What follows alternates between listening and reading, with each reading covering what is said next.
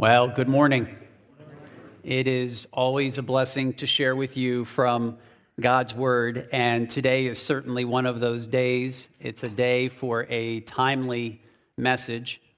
I mean, in light of all that is going on in our world, my plan over the next 2 Sundays is to speak to you about, honestly, what is on everyone's mind, and that's Israel.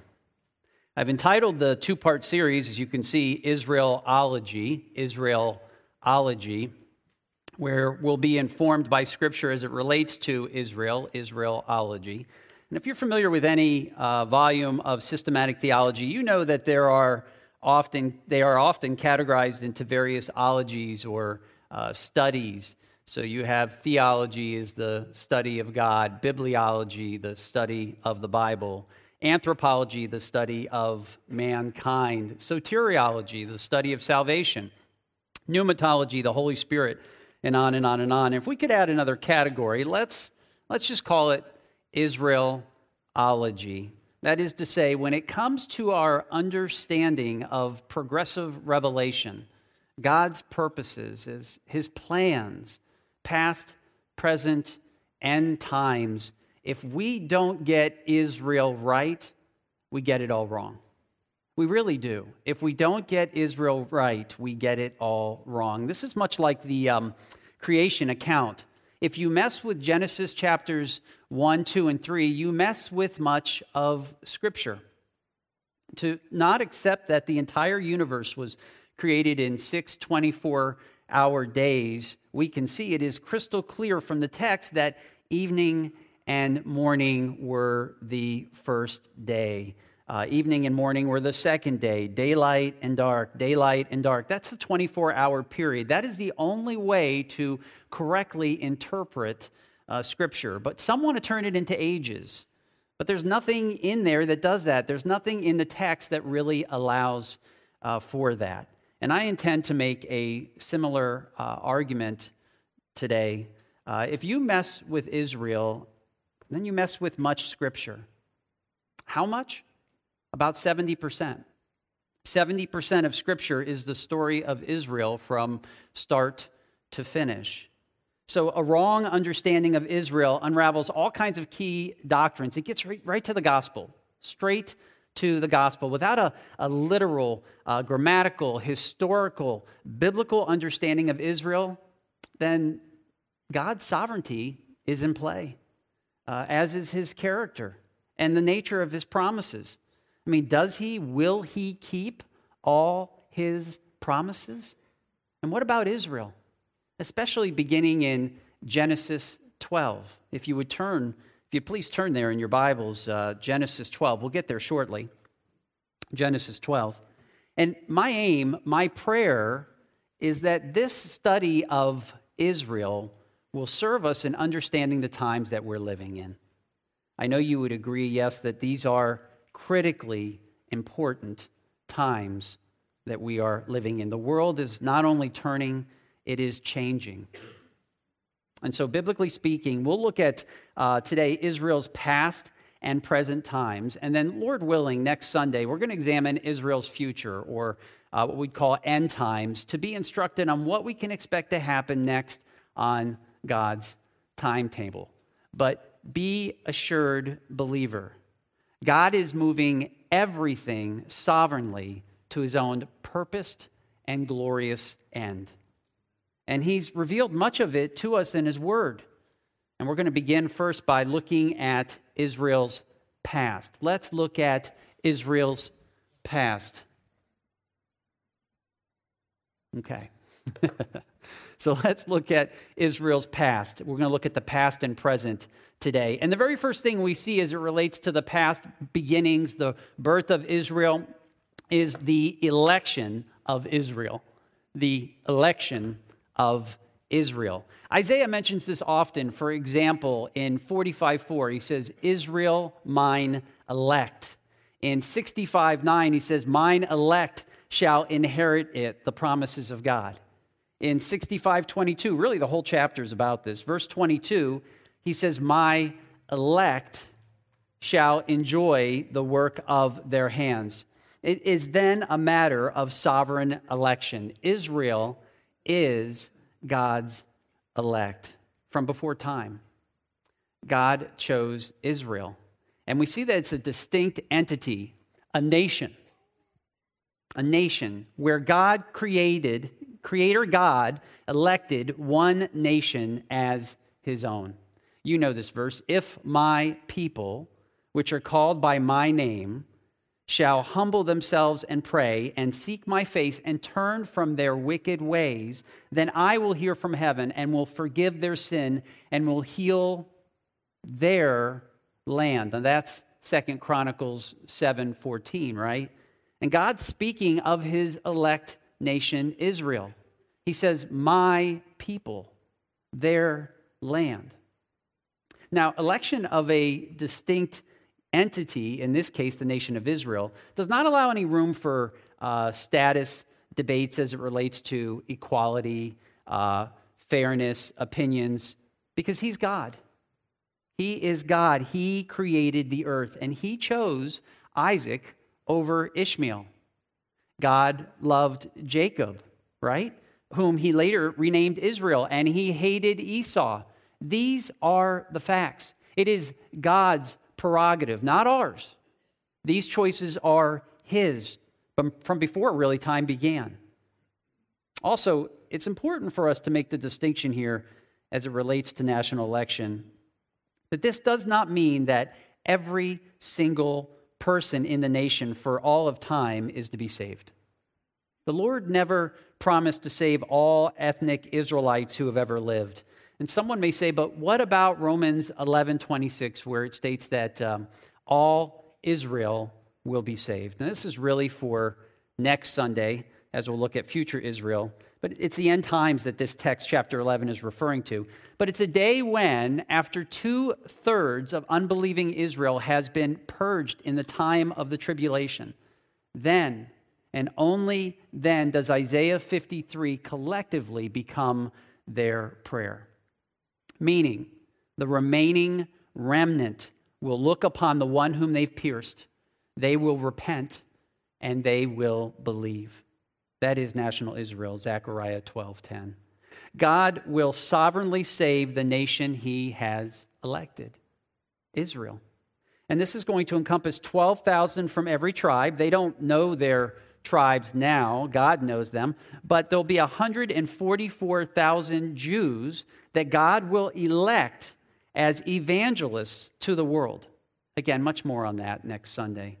And so it is the national election of Israel that is the basis of Israel's status as God's chosen people. God's chosen people status. And we'll see all throughout history that the world has been blessed as a result of the Jewish people. Just as an example, I was looking at this week. 22% of the Nobel Prize winners are Jewish. 22%. And Jews make up only 0.2% of the world's population. And I found that interesting. So their share of winners is 100 times their percentage of the world's population. That says something. They have been recognized, awarded all 6 categories for their contributions, for their blessings to humanity. Chemistry, economics, literature, peace, physics, and medicine. But that status has not only brought blessings to Gentile nations, as you know, it has also resulted in a history of hatred too, including Satan's attempt to thwart the restoration of Israel with the Nazi Holocaust. There was a death of 6 million Jews. 6 million Jews and 1.5 million children included in that. And the Bible is true. And every time we mention Israel, we are, in a sense, making an evidential argument for it. We are making the case that the Bible is true. And the Bible is wonderfully immense, and Israel is mentioned all throughout it in the Old and in the New. So Israel, it was chosen by God to be the land of promise for his people. Now this is jumping ahead a bit. Think of the Jews' restoration out of dispersion on May 14th, 1948. And how significant it was to have the infant state of Israel, recognized by the United Nations. It was a vote that brought with it diplomatic recognition and the establishment of the state of Israel itself. Yet there are popular biblical scholars who completely miss this. I'm going to name a name here. Take, for example, John Stott. I appreciate John Stott. He passed away, I think, 10, 12 years ago and had written extensively, at least one of the books I have, I really appreciate on 1 Corinthians and on Christian leadership. Really solid material. So he's in Switzerland at a conference, and a student stands up and asks him this question: what is the significance of Israel's return to the land today? And his answer is, it has absolutely no significance at all. I don't know how you can say such a thing. Knowing passages like Genesis 12 exist in my Bible, my follow-up to a question like that, I mean, honorably, but my question would be, sir, are you reading your Bible? Every Christian needs to be reading their Bible for themselves. It is where we need to be focusing our attention and affections. Look with me at Genesis 12. At Genesis 12, as we note the promises to Israel. The promises to Israel. Simply put, God made covenants. He made promises to a people that came out of the loins of Abraham, that came through the patriarchs, known as the people called Israel. God made promises to them, and specifically here, we're going to find 5 covenants. 4 are unconditional, and 1 is not. Unconditional, in that God's fulfillment of his promises, they do not depend upon Israel. So 4 of the covenants are unconditional, 1 is not. And the first unconditional covenant is called the Abrahamic covenant. The Abrahamic covenant.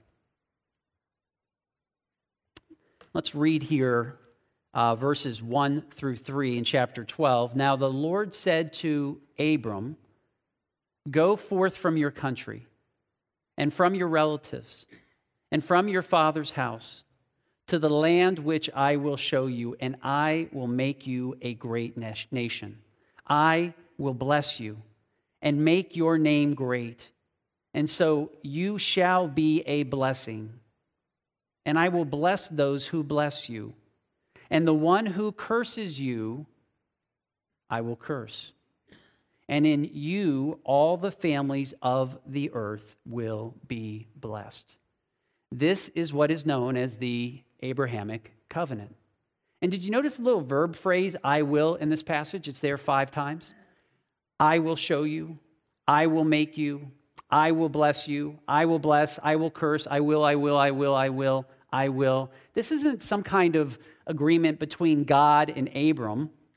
This is an unconditional and sovereign guarantee. I mean, God is essentially saying here, this is what I will do. I will make you into a great nation, Israel. I will give you this land, and I will bless you and make your name great, my chosen people. So you see, land, seed, blessing. And God promises land, the promised land, people through the seed of Abram, and that they shall be a blessing. And make sure you note here verse 3. Verse 3, and I will bless those who bless you, and the one who curses you, I will curse. We would do well to remember this today, yes? It is a promise given by a sovereign who has all authority and power. Look over at chapter 13 here as we see this land portion of the covenant promise expand. Chapter 13, 14 and 15, verses 14 and 15. The Lord said to Abram after Lot had separated from him, "Now lift up your eyes and look from the place where you are, northward and southward and eastward and westward. For all the land which you see, I will give it to you and to your descendants forever. Forever. So I promise you land toward the north and the south and the east and the west. For all the land which you see, I will give it to you and your descendants permanently. Again, this is not an agreement between two parties. This is simply a promise from Creator God to Abram. And in chapter 15, God executes the covenant. The Abrahamic covenant promises Abraham, and that's his name that he's given in chapter 17, which means father of a multitude. Abraham is promised land, seed, and blessing. Which brings us to the next covenant, and the land promise is developed even further in what is called the Palestinian covenant. The Palestinian covenant. Now, I got to tell you, I have two problems with this man-made name here. First, a little homework on this, and I found that it was given by a Roman emperor for the purpose of erasing any Jewish remembrance of the promise.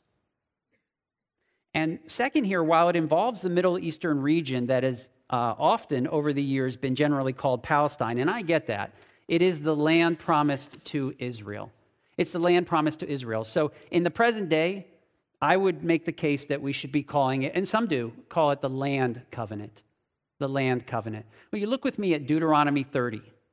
Deuteronomy chapter 30. Deuteronomy chapters 29 and 30 contain many of the details of this covenant. Now, we're not going to unpack all of that, and I'll ease your minds already. We are not going to unpack every single covenant in great length and detail this morning. We have two messages. I have one today to get through, really to walk through the past of Israel. There's so much we could cover here, but I want you to see this. This is important. So it's chapter 30, Deuteronomy 30, verse 5. And this promise is important because it reaffirms Israel's title deed to the land. Look at verse 5. The Lord your God will bring you into the land which your fathers possessed, and you shall possess it, and he will prosper you and multiply you more than your fathers. So you see, Israel and her land, they're inseparable. Anytime a dispersion from the land occurs in Israel's history, it will be reversed by a restoration to the land that is originally given to the 12 tribes. You can see from that map there, it is these 12 tribes of Israel that are fused together as the nation known as Israel. And so to review, any disobedience on Israel's part, or even dispersion in its past, does not negate these promises. Promises of land, promises of seed, and promises of blessing. No matter where you land on the timeline of Israel's past, these promises, they still hold true. Which brings us to the next promise, really the next covenant here, and this is the Davidic covenant. The Davidic covenant. It is the third unconditional covenant primarily found in 2 Samuel 7 that we find the promise of a Messiah, a son of David, capital S, a king in the line of David, capital K, who will ultimately rule over a nation to be preserved for all time. Israel. The Davidic covenant is also of vital importance as it relates to the promises to Israel. It's unconditional. It has both first and second coming implications concerning Christ, and it's consistently referencing one nation, past, present, future, and that is the nation of Israel. But there is a problem. The problem is this, that the hearts and the minds of the Jews, they still need to be changed. I mean, after all, what good would these promises be without their love for God and a desire to obey him? Sonny read for us this morning from Jeremiah 31, verses 31 to 34, in which we find the new covenant as promised to Israel. It is in this text that Israel is guaranteed a converted heart. It is a salvific covenant made in grace, having to do with regeneration, forgiveness, justification of Israel, based on the outpouring of the Holy Spirit and certainly the blood of the Messiah. Now, I know I'm moving through these quickly. Our emphasis is on the first two, but I want you to see that each of these unconditional covenants, they are important. They're an important part of Israel's past, and they also speak to its present and future times. So some of you may have wondered where the Mosaic covenant lands under these promises, the Mosaic covenant. The Mosaic covenant is the law God gave to Israel through Moses to govern the conduct of Israel in the promised land. This was not given to the Gentiles, and it was not given to the church. Still in Deuteronomy, if you just turn a few pages back here, Deuteronomy 4, chapter 4. And you see in verses 7 and 8 here, chapter 4, verses 7 and 8, it reads, "For what great nation is there that has a God so near to it as is the Lord our God whenever we call on him? Or what great nation is there that has statutes and judgments as righteous as this whole law?" That's the Mosaic law, "which I am setting before you today." The Mosaic law, 613 commandments, in which the 10 commandments are a summation of them, that when obeyed would lead to spiritual and material prosperity. And when disobeyed would result in judgment, including the removal from the land and dispersion through various nations, such as, the Assyrians or Egypt and Babylon. This is a conditional covenant in which we find Israel often in the Old Testament breaking. You know this, right? Because you've read through the Old Testament and you see these instances with Israel and you go, oh, here they go again. Here they go again. And you see that they are disobeying. And we find Israel twisting the law into a form of works righteousness salvation, as well as they overemphasize external rituals of the law at the expense of a heart of love. And that is why we have the new covenant. Since Israel broke the Mosaic covenant, God promised that it would be superseded by a better new covenant. Oh, so much we could cover here with regards to the implications of both the Mosaic and new covenants for us today. But that's not our laser focus, right? It is Israel. It's Israelology. So let's stay the course. With the promises as our guide, we have ever so briefly looked at past Israel. Israel is an elected nation and a chosen people from the line of Abraham, Isaac, and Jacob. They have been given unconditional land, seed, and blessing promises, even though they chose not to obey, not to be holy and represent God among the nations. And it is through this people that the Messiah would come, as well as salvation would be offered. Again, the big picture from past Israel to present Israel. Present Israel. When I look at Israel today, present Israel, there is a part of me that identifies with the nation, that identifies with the people of Israel. Some of you know this. I am half Russian Jew, an ethnic Jew. And perhaps it's why maybe I'm so fascinated in some ways with D-Day. When I think of what took place on D-Day, and this is on a humanistic level, I know God is sovereign in all of it and his amazing grace through it, but I look at that and I recognize, and I wonder if I'd be standing before you today. I wonder what the world would look like if there weren't 16, 17, and 18-year-olds who were fighting their way to storm the beaches of Normandy. You know what I'm talking about, right? And we have the American flag hanging off of our front porch. And I will say to you that, yes, I am thankful to be an American, and I am passionate about that. And especially on a weekend when we can recognize our veterans, and we do thank you, veterans, for your service. It is difficult for me to say it this way, but I think you'll know what I'm saying. If I could hang a second flag, if I had the American flag and there was a second flag that I would hang on the porch, it would be Israel. We stand with them. Our home stands with Israel. It's part of my heritage.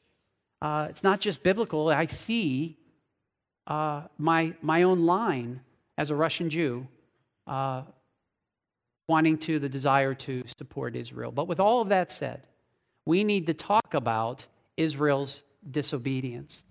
We need to talk about Israel's disobedience to God. In the 21st century, we biblically recognize that Israel is still, in fact, God's chosen nation and people. Those are unconditional promises with blessings. However, the call to be holy and represent God among the nations has fallen on deaf ears. Israel was to show the nations the greatness of God by obeying the Mosaic covenant, but instead of being a blessing to the nations, they became enslaved to the nations they were to be a light to. And from their history, we can see that when Israel is faithful, he is blessed. He blesses, And when they are unfaithful, God, disciplines. And it's only by repenting that God forgives and begins to bless again. What a picture, same picture that we have of new life in Christ, right? And sadly, Israel continues to be disobedient to God. You don't need to turn there, but Deuteronomy 9, among many other scriptures, calls Israel stiff-necked and rebellious because their greatest failure is one of unbelief. Unbelief. Yes, for centuries, Israel has broken the law with sin, with idolatry, and even a form of religious ritualism. Even so, God keeps his promises. Nowhere in our Bibles does it state that Israel has forfeited all of its privileges, forfeited all those things that God declared in the covenants that he would give to them in the future. So to be clear here, Israel has not forfeited those promises by disobeying the Mosaic covenant. Remember, the other covenants are unconditional. They are not dependent upon Israel. But again, we do recognize that today, presently, Israel is not the light of God. Not the light of God. Spiritually speaking, 74% of the population in Israel is Jewish in their beliefs. And there's only 2% that are identifying as Christian. And Judaism, for the Jew, emphasizes something called orthopraxy, which is the right practice, over orthodoxy, which is the right belief. It is a religion of deed, not creed. It is works-based, where the focus is more on efforts to belong to the Jewish people, to adhere to the Jewish law than to what one believes. And so for the practicing Jew, generally speaking here, any scriptural interpretation is usually left to the rabbi. In fact, I would say that the vast majority of Jews would likely identify in some way as secular in their beliefs. Even the very Orthodox who go to religious school to study Judaism spend more of their time studying Jewish legal discussions, not the scriptures that those discussions are based on. And I believe this is why there is some confusion over what it means to be Jewish. You know, when I've stated to someone, well, I'm Jewish, there's confusion there because they are not understanding that I'm talking about being an ethnic Jew. Perhaps they're thinking maybe he's spiritually in some manner a Jew, a practicing Jew. And here's really a simple definition of what a Jew is. A Jew is the descendant of Abraham, Isaac, and Jacob. That's an ethnic Jew. That's what it means to be a Jew. The implication of this definition is that no matter what a Jew does, he or she can never become a non-Jew. No matter what a Jew believes or disbelieves, that person is a Jew. And likewise, a Gentile is anyone who is not a descendant of Abraham, Isaac, and Jacob. And the implication's the same. You can be an atheist, you can be agnostic, a Buddhist, Christian. No matter, that person is still a Gentile. Let me take it one step further. A Hebrew Christian, or what the term that's used most often today, a Messianic Jew, is a descendant of Abraham, Isaac, and Jacob, a Jew, who professes to believe by faith in Jesus Christ as their Messiah. So by faith, a Messianic Jew would align themselves with other believers in Jesus. But nationally, today, they would likely still identify themselves with the Jewish people and perhaps even Israel. Clear as mud? Today, secondly, in present Israel, we see Israel's rejection of the Messiah. Israel's rejection of the Messiah. You know, the Jewish leaders had led the nation to reject the messiahship of Jesus. We could spend a good many Sundays looking at past generations of Jews in the Old and even the New Testaments rejecting their Messiah. Matthew 3, you have John the Baptist as the Lord's forerunner. He appears on the scene, and what is he doing? He's calling for repentance. Repentance. Matthew 12:12, Jesus performs a number of miracles, including casting out a demon, and some of the Jews are prompted to ask the question, could Jesus really be the Messiah? And then you have in John 11, after the resurrection of Lazarus, we find the Sanhedrin formally casting a verdict rejecting the messiahship of Jesus. And as you know, the gospel accounts are replete with these kinds of rejections. Again and again, God demonstrates grace by calling the Jews to repentance. But since Israel is sinful and unable to save itself, what does God do? He promises a coming representative of Israel, Jesus the Jew.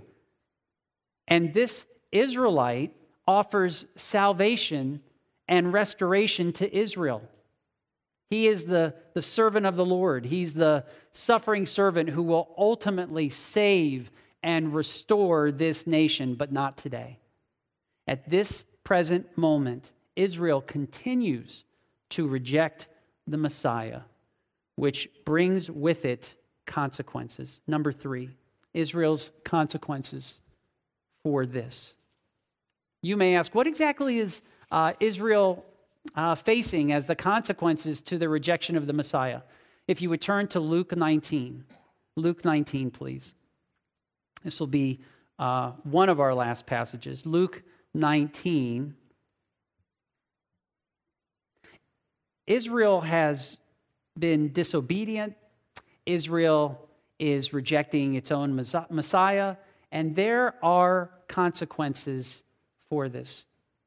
If you look at Luke 19, beginning in verse 41, speaking of Jesus, when he approached Jerusalem, he saw the city and wept over it, saying, "If you had known in this day, even you, the things which make for peace, but now they have been hidden from your eyes.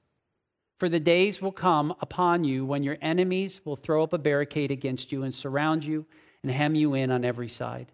And they will level you to the ground and your children within you, and they will not leave in you one stone upon another, because you did not recognize the time of your visitation." And then look at chapter 21. Chapter 1, verse 21, verse 24. 21:24. "And they will fall by the edge of the sword and will be led captive into all the nations. And Jerusalem will be trampled underfoot by the Gentiles until the times of the Gentiles are fulfilled." There are consequences for this, and specifically as we have seen, dispersion and persecution. Dispersion and persecution. The passages we just read, they pronounce a time for Jerusalem and all of Israel in which dispersion and persecution will become a way of life. Now, directly, the events that would happen were just a generation away. In AD 70, the Roman army laid siege to Jerusalem. They destroyed the temple. They slaughtered thousands of Jewish people. But those days would only be the beginning for what we now have as present-day Israel. They continue to have enemies, as Luke wrote, surround and hem them in on every side. You know, admittedly, the horrific events that began on October 7th were a surprise. I don't know why they should have been, based on what we know biblically. And the reaction of many in our nation with the protests that in effect endorse terrorism, and a politician's call in Congress for genocide with the phrase "from the river to the sea." We know what that means. We know what that means. Well, it hit me like a sucker punch. I mean, it took the wind out of me, knocked it right out. And perhaps it's because I didn't want to accept how a blind society can be so evil. I mean, I recognize that there are many who don't see what we see, but so evil. Holocaust survivor Elie Wiesel once said it this way: I swore never to be silent whenever and wherever human beings endure suffering and humiliation. We must always take sides. Neutrality always helps the oppressor, never the victim.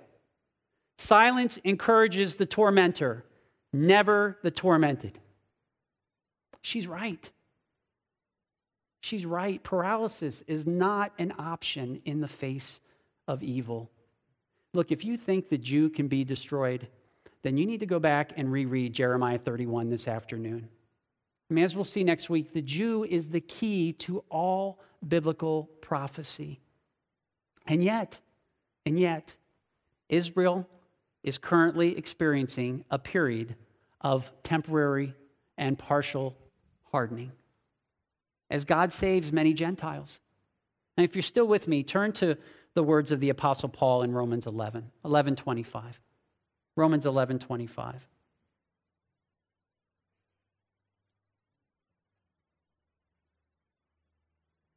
Paul says, "For I do not want you, brethren, to be uninformed of this mystery, so that you will not be wise in your own estimation." In other words, beware of boasting, of spiritual pride, Gentiles. God's not done with Israel.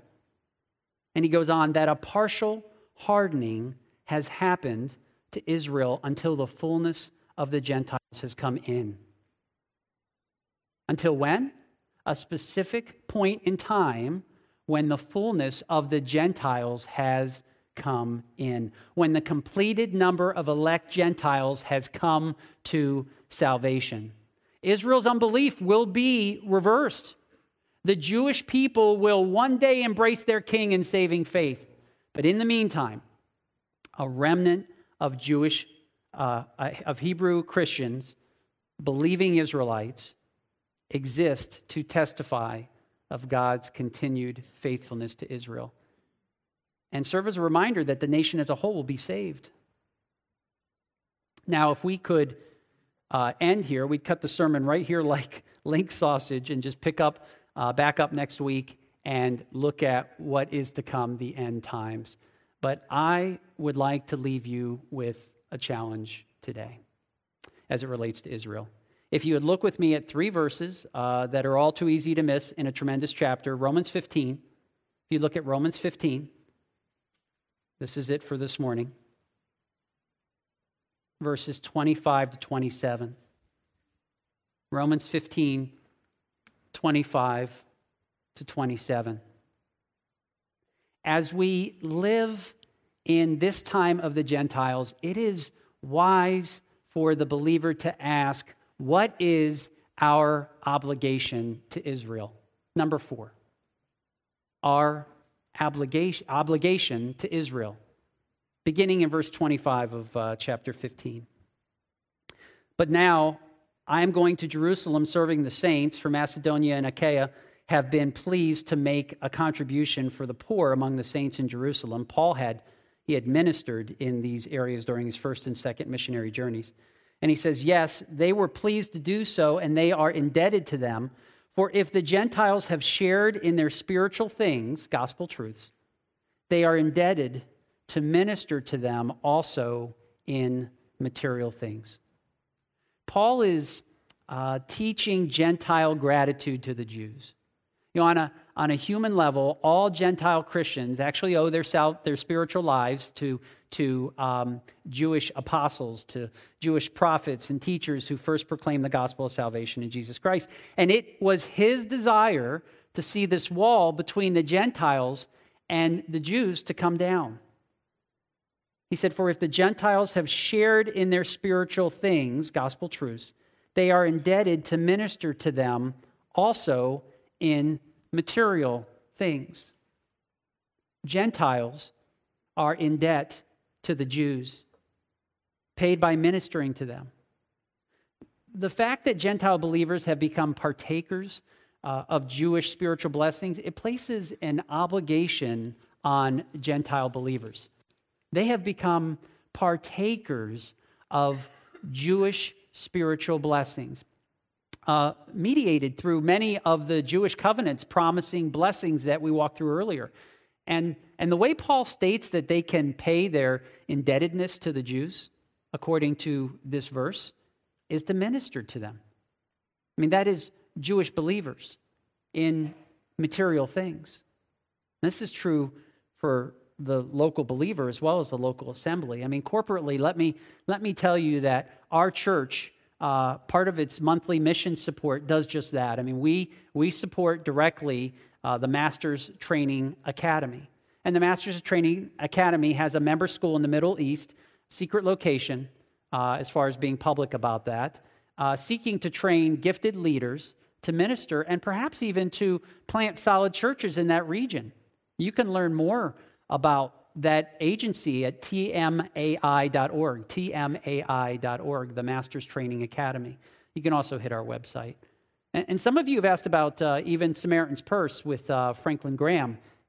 And at this time, there is no access to Gaza. It's simply not possible. The border is understandably sealed.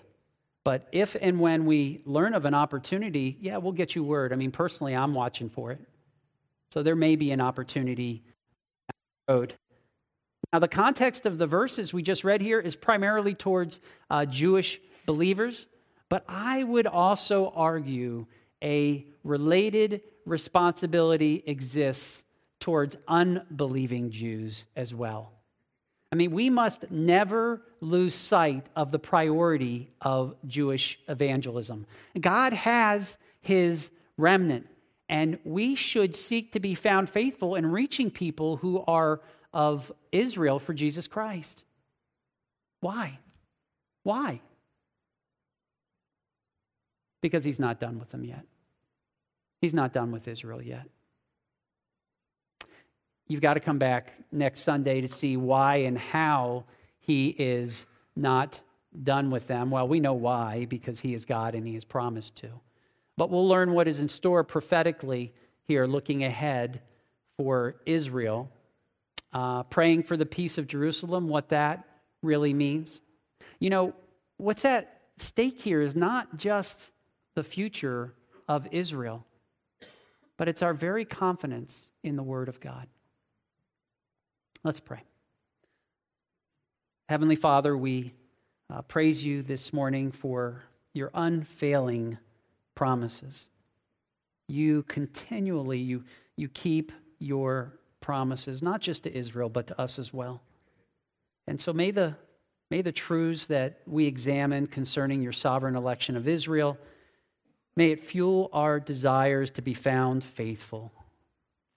Faithful in our walk with you. Thank you that your promises are unconditional for both the Jew and the Gentile. Thank you that they do not depend upon our sinfulness, as we are not in very good shape. May all of this, the historic proof of how you have dealt and will deal with Israel, help us to also understand a little bit more the wonderful grace of God, the grace of God. Thank you, Father. As we're about to sing, when we are stayed up on Jehovah, our hearts are fully blessed, finding, as you promised, perfect peace and rest. And it's in Christ's name that we pray these things. Amen.